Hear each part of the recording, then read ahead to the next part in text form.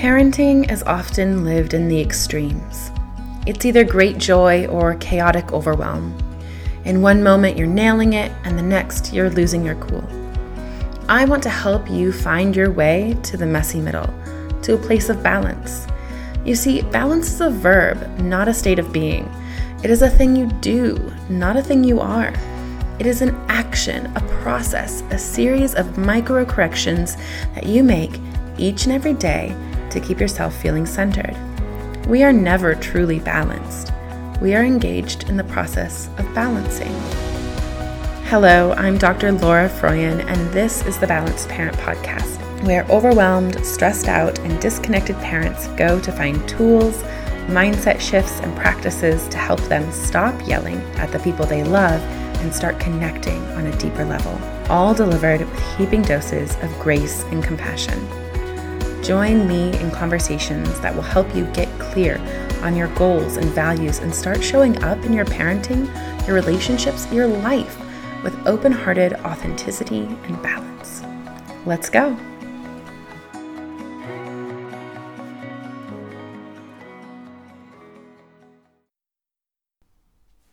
Hey everybody, this is Dr. Laura Froyen, and I'm so glad to welcome you back to another episode of The Balanced Parent. And today we're going to be talking about something that I'm super passionate about and that I think will really help you in understanding a little bit more about why you get triggered with your kids or with your loved ones, like your partner or even your own adult parents, and what that means for your work in this life as you kind of navigate your parenthood. And so the things that we're going to be talking about today are about trauma, about the scripts that we hold and how they got formed and how we can heal them, and what they have to say about our worthiness and our lovability, and how we go about finally feeling like we are worthy of the unconditional love that we are entitled to by the simple virtue of our humanity. And I know that we all, if you're listening to this podcast, you believe that to be true of your children.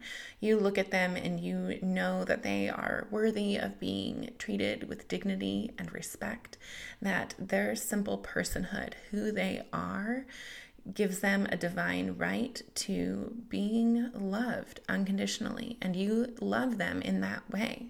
And at some point, you lost that truth about yourself, and that's what I want to talk about today, how that happens and how we can go about healing it so that we can be our best selves in this life and our best parents to our kids and our best partners to our loved ones. So let's talk a little bit about what a trigger is. A trigger is a signal to us that something needs to be healed. And oftentimes we hear about our kids triggering us, and there's this message out there sometimes that our kids were sent here to us to heal us, to be the person, the people who allow us to heal. And I think it's so important for us to be super clear as we talk about these things, because we're going to dig into why our kids trigger us. And that is an invitation to growing, to healing, and to growth. But I think it's also important that we are 100% clear that it is not our kids' job to heal us. Their job is to be kids. It's to be themselves. It's to grow up and learn and make mistakes and get messy and find joy and love and connection. Their job is to be themselves. Their job is not to heal us. But sometimes, as a result of being themselves and as a result of being kids, in the course of being kids, they will do things that trigger certain scripts or fears that we have about what or who we need to be in order to be lovable and worthy of love. So I just want to take a little bit of time now to talk about the nature of triggers and trauma and how they form. So your body and your brain store information that you may need to know in order to protect you. It's a protective mechanism, and that's what triggers are. They are stored information that your brain has categorized as important and that we need to know about in order to keep us safe. You see, when we're young, we form what are called internal working models of ourselves and others in the world through our interactions with significant people in our lives, like our primary caregivers and others who have an impact on kind of the people who make us who we are. You see, as babies, we have a biological drive for survival, and as a result, we have behaviors that signal our caregivers and keep them close. Those are called attachment behaviors. And at first, they are instinctual and they're driven by biology, like crying out when we're hungry, those types of things. But we quickly start to learn what works and what doesn't work to keep our caregivers close and to keep ourselves safe. And we adjust our approach so that by the time we are just 6 months old, an outsider can look at how we respond to separation and reunion with our caregivers and know quite a lot about our attachment relationships. And that process of learning keeps going on as we grow and become more aware of ourselves as individuals. We keep seeking information about how to stay safe, and the ultimate thing that keeps you safe to a young child's biology is being loved. And so safe and lovability are inextricably linked in young children. And so as they age, they continue to seek information about what makes them worthy of being loved and begin trying to live up to that so that they don't lose love. And so by the time that we are 7 or 8, we have a pretty good idea of what makes a person lovable and worthy, even though we will continue to be gathering information about that as we grow. But we've already learned that certain parts of ourselves, certain personality traits or quirks or tendencies, put us at risk of losing love. We are already carrying wounds and we're already learning to mask ourselves, to protect ourselves, and to keep ourselves from that ultimate danger of not being loved and thus not being safe. And we all have these wounds. Whether you grew up in an abusive home or just kind of a standard mainstream parenting home or with the most unconditionally loving parents ever, we still all come out of childhood wounded. We can't help it because we were raised by wounded people who were raised by people carrying their own wounds. And these wounds are really about one thing: safety and fear of losing love, because that's the human imperative. Thousands of years of evolution have imprinted in our genetic code that connection equals survival, and to stay connected, you must be lovable. And what's lovable depends on the culture and the family and the place where you're growing up. But the core wounds that we carry are so consistent across cultures because it doesn't really matter what is considered lovable. It's the fear of not being lovable that underlies the majority of our parenting and relationship triggers. So let me just give you an example with my own 2 kids. I have one child who's younger, she's 5, and she has always been just super silly. She's just goofy. She can make pretty much anybody laugh.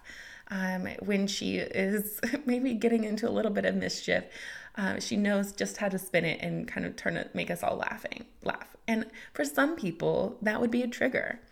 They would see it as, they just would get mad at her for not taking things seriously or whatever.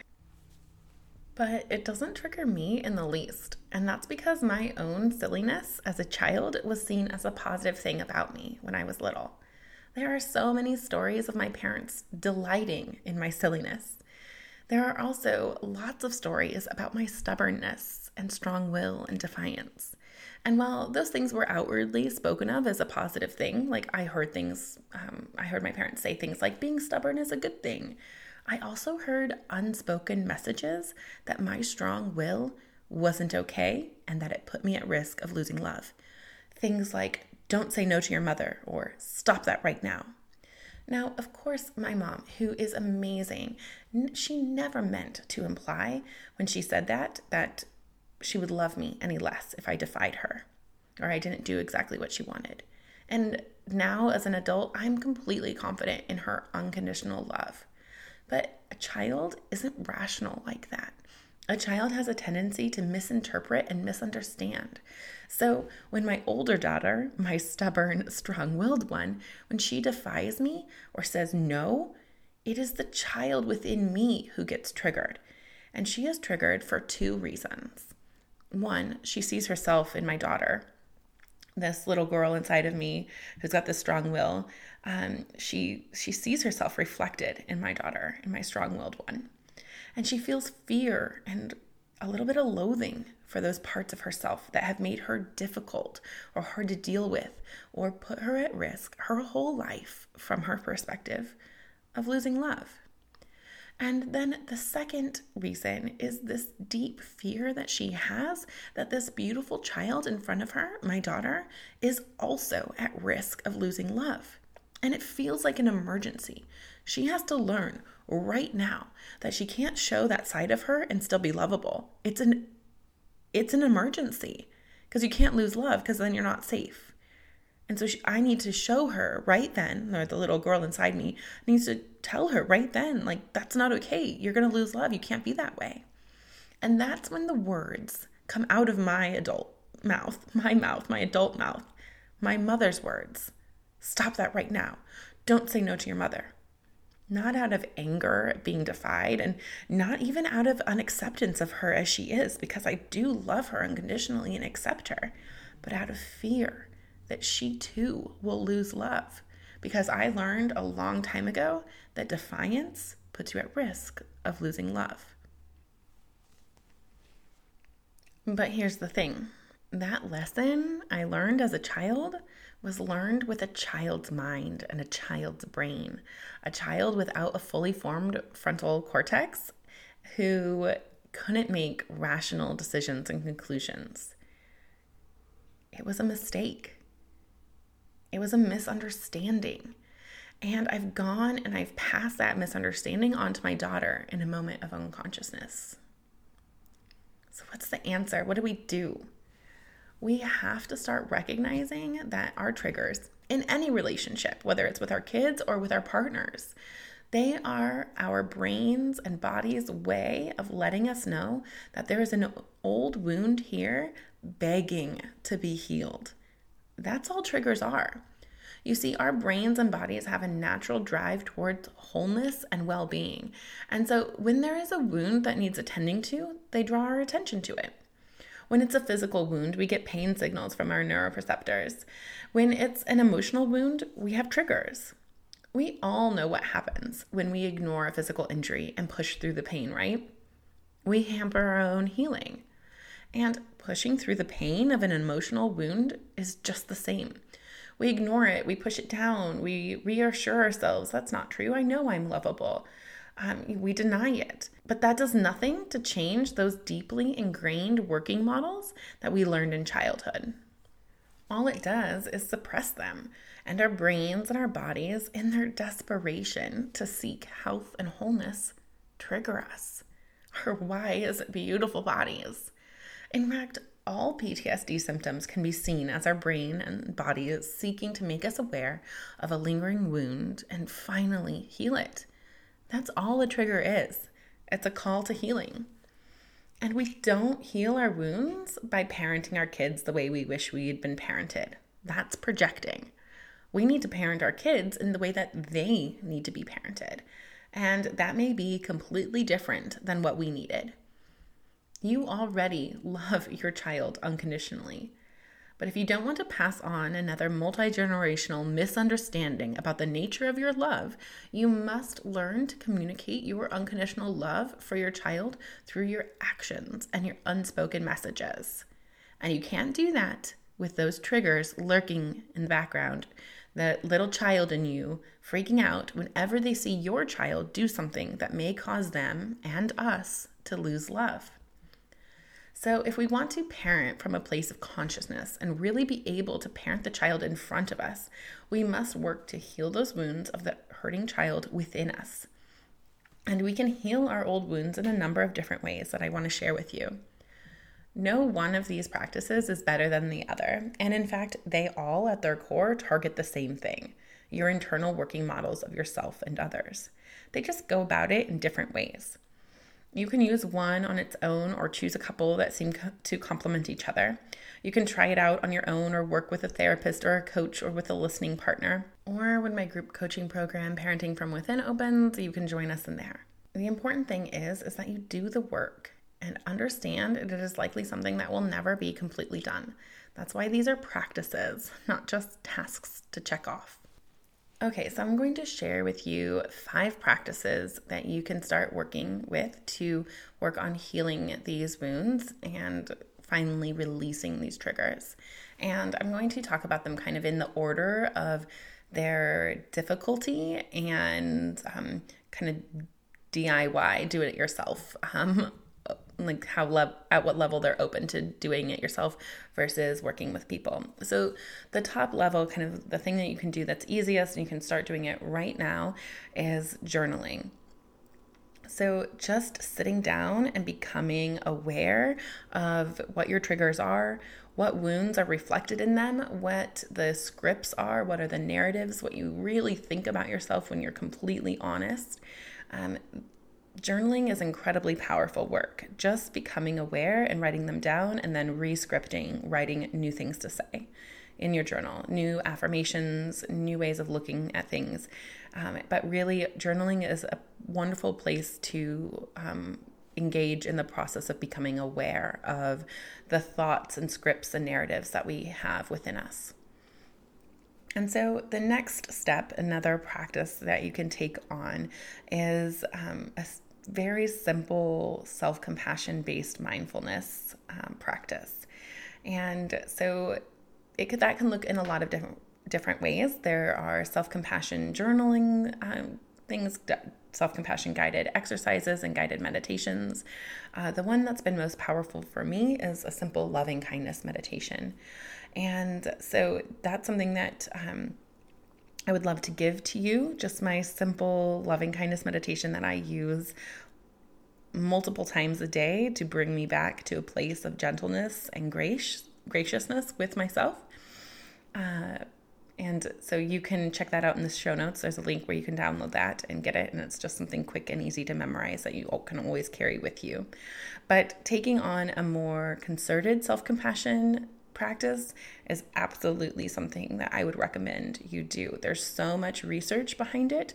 And when it's combined with these other things that we're going to be talking about, it increases the effectiveness of these other practices too. So just remember that self-compassion is the perfect complement to any of the other work that you're doing, okay? And so then the third one is reparenting work. And you can just pop reparenting into Google or into Pinterest or even into Instagram. Search the reparenting hashtag. There's so many great accounts to follow. There's so much good stuff out there on reparenting. But really what it is it's all about becoming aware of that hurting child that's still within you and actively reparenting them in the moment. So when my daughter faces me with her defiance or her strong will or her stubbornness, I parent her in the conscious, respectful way with empathy and connection and compassion that I want, that I'm choosing to parent her with, but I also do it for myself. That little girl inside me who's freaking out, worrying about me losing love and about her losing love, like I turn conscious, compassionate, empathetic responses inward into myself right there. Like sometimes I even visualize myself like popping little me out and holding her while I parent my other child. So soothing that part of myself, that wound that's within me, soothing it so that I can actually deal with my daughter's, strong will in a way that is productive and not just don't say no to your mother. I actually have to parent myself in that moment, that little girl inside me who's freaking out about us all losing love because defiance is dangerous. I have to parent her in order to clearly see my daughter. Otherwise, the little one inside me is just getting in the way. So reparenting work, you can read a lot about it, but really it's just doing it over and over again. And extending yourself the same graciousness and compassion to your reparenting work that you do to your own parenting work. Look, you're going to make mistakes. You're going to fall victim to all those scripts that have been running through your head your whole life. There will be times when you don't parent your inner child at the same level that you would like to, or in the way that they probably needed. You can repair, you can make mistakes, you can come back and do better next time. But it's the act of actually doing it that's so important. Okay, so those are the first three: journaling, bringing on self-compassion practices on board. They will take everything you do after that to the next level. So getting that base practice in there is super important. And then the last two things that I wanted to offer you are things that you can do on your own, but often work best with a therapist. So the first is cognitive behavioral therapy. And I think that cognitive behavioral therapy gets kind of a bad rap in the kind of the emotive world because it focuses a lot on thoughts and behaviors, but at its core, it's about your feelings. And it's about the automatic thoughts are informed by our internal working models of ourselves. So cognitive behavioral therapy encourages you to become aware of your automatic thoughts and then actively work to change what you are thinking, changing those automatic thoughts so that you can change the way you feel. And when you change the way you feel, you'll change the way you act and behave. And that's how change happens in the CBT model. But really what that's about is becoming aware of your internal working models and working to re-script them. So CBT on the surface seems a little cold and distant, but it is not. It actively targets the attachment relationships and the things that we learned within our early attachment or early significant caregiving relationships that built those internal working models that gave us those scripts and narratives. It just kind of comes at it from a different angle, and that angle can be quite a bit more accessible to certain folks who maybe don't see themselves as the kind of the touchy-feely type. They see themselves as more cognitive or rational. CBT can be a really great option for those folks. And then the last one that I wanted to share with you is called internal family systems. Now, it's grown in popularity recently, which I'm so glad.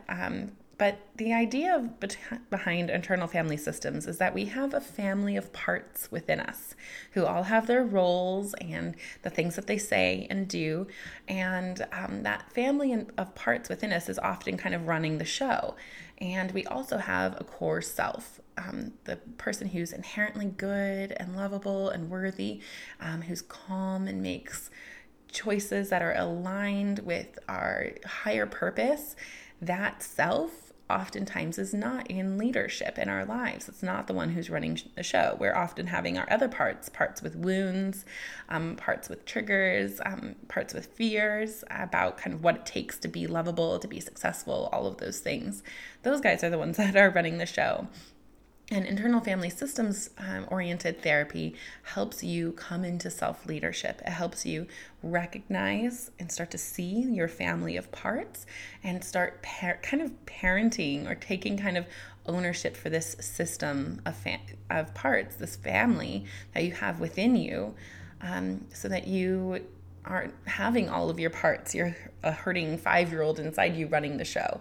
So you can actually be more conscious and aware and be your compassionate true self that is within you and always has been within you, has just been hidden or sheltered or not trusted to run the show. So that's what IFS is. And you can Google internal family systems and find a certified provider, a therapist. There's also a couple other books. My favorite book on this topic can be really hard to find. It's called You Are the One You've Been Waiting For. I love that book. It reminds me a lot of in Frozen 2, the line at the end of her song, Elsa's song, where she says, "You're the one you've been waiting for all of your life." Frozen 2 has so much to teach us about life in general, but that quote from that song, that line from that song, is kind of pretty much everything you need to know about life. So your kids are not here to heal you. You're here to heal you. Your partner isn't here to heal you and make everything better and complete you. You are the one who's going to heal you and complete yourself. That all has to come from within you. Now, our kids and our partners do shine a light sometimes on us, on where we have to grow, but it's not their responsibility to grow us. We grow us. We heal us. And I mean, that's at the very core of balanced parenting, is taking responsibility for that, of understanding where is my role in this and stepping into the power that comes with that, fully stepping into your ability to be what you have been searching for, to be a source of compassion and guidance and unconditional love that maybe you've never felt. You don't need to feel that from anyone else. It's your birthright. You already have it. It's already within you. The person you actually need to get that from is you. And you understand how worthy you are of that by doing this work that we've been talking about, recognizing our triggers and working to heal those wounds that are underlying them. That's the pathway to unconditional love. That's the pathway to joy and contentment, and it's the pathway to balance. Because, if we're thinking about anything that needs to balance on something else, there's that balance point, right? We are the balance point. We're the ones that keep that we're balancing on. Not everything else. It's us. It's on us to do it. We have to take that responsibility. And it's not a burden. It's power. It's exciting. It's everything. So I hope that you take this information. I hope that it's lit you up. I hope it's made you feel really curious about yourself. And I hope you dive into it. Dive into that work. Wow. Okay. So that was a great episode. It was so much fun to talk with you on this topic that I feel so passionately about. And I really hope that you got a lot out of it. Now, this is one that had a lot in it, and you may need to listen to it again. It might also be super interesting to invite your partner to listen to it with you if you're parenting with a partner, and kind of see what they think about it. Because in the next episode, I'm going to be talking about some of this stuff, but from a deeper dive into the partner's perspective on it, and looking at why we choose our partners, why we choose the specific person who is going to trigger us so that we can heal. And you're not going to want to miss that episode. And I think that if you come to it and listen to it with your partner, they've listened to this one first, it'll be a really great starting point for that next episode. Also, definitely share it with your friends. Share it with your bestie who you know is struggling with these triggers too. And we don't have to do this alone. We can do this together as a community, and we can raise this generation of children who maybe won't have quite so many wounds as they come out of childhood. And so today, I gave you these 5 practices that you can try, but you don't have to do them all today. You can go slow. You can be gentle with yourself too. And just know I'm not perfect at this. It's a process, an ongoing process, and I still get triggered in my parenting and with my partner. But these practices help me make sure that I'm not taking action from a triggered, wounded part of myself. Because I know that this healing, this is my work. This is my responsibility. It's the work of my motherhood, and it's absolutely vital to being a more calm, peaceful, and connected partner and parent. When I'm not doing this work, I'm not the mom I want to be. This work lets me be that vision that I had for myself. It lets me put that vision into action. Okay, so thanks for listening today. Remember to subscribe to the podcast, and if it was helpful, leave me a review. That really helps others find the podcast and join us in this really important work of creating a parenthood that we don't have to escape from, and creating a childhood for our kids that they don't have to recover from. And if you're listening, grab a screenshot and tag me on Instagram so that I can give you a shout out. And definitely go follow me on Instagram. I'm at Laura Froyen, PhD. That's where you can get a behind the scenes look at what balanced conscious parenting looks like in action with my family. And plus I share a lot of other really great resources there too. All right, that's it for me today. I hope that you keep taking really good care of your kids and your family and each other, and most importantly, of yourself. And just remember, balance is a verb, and you're already doing it. You've got this.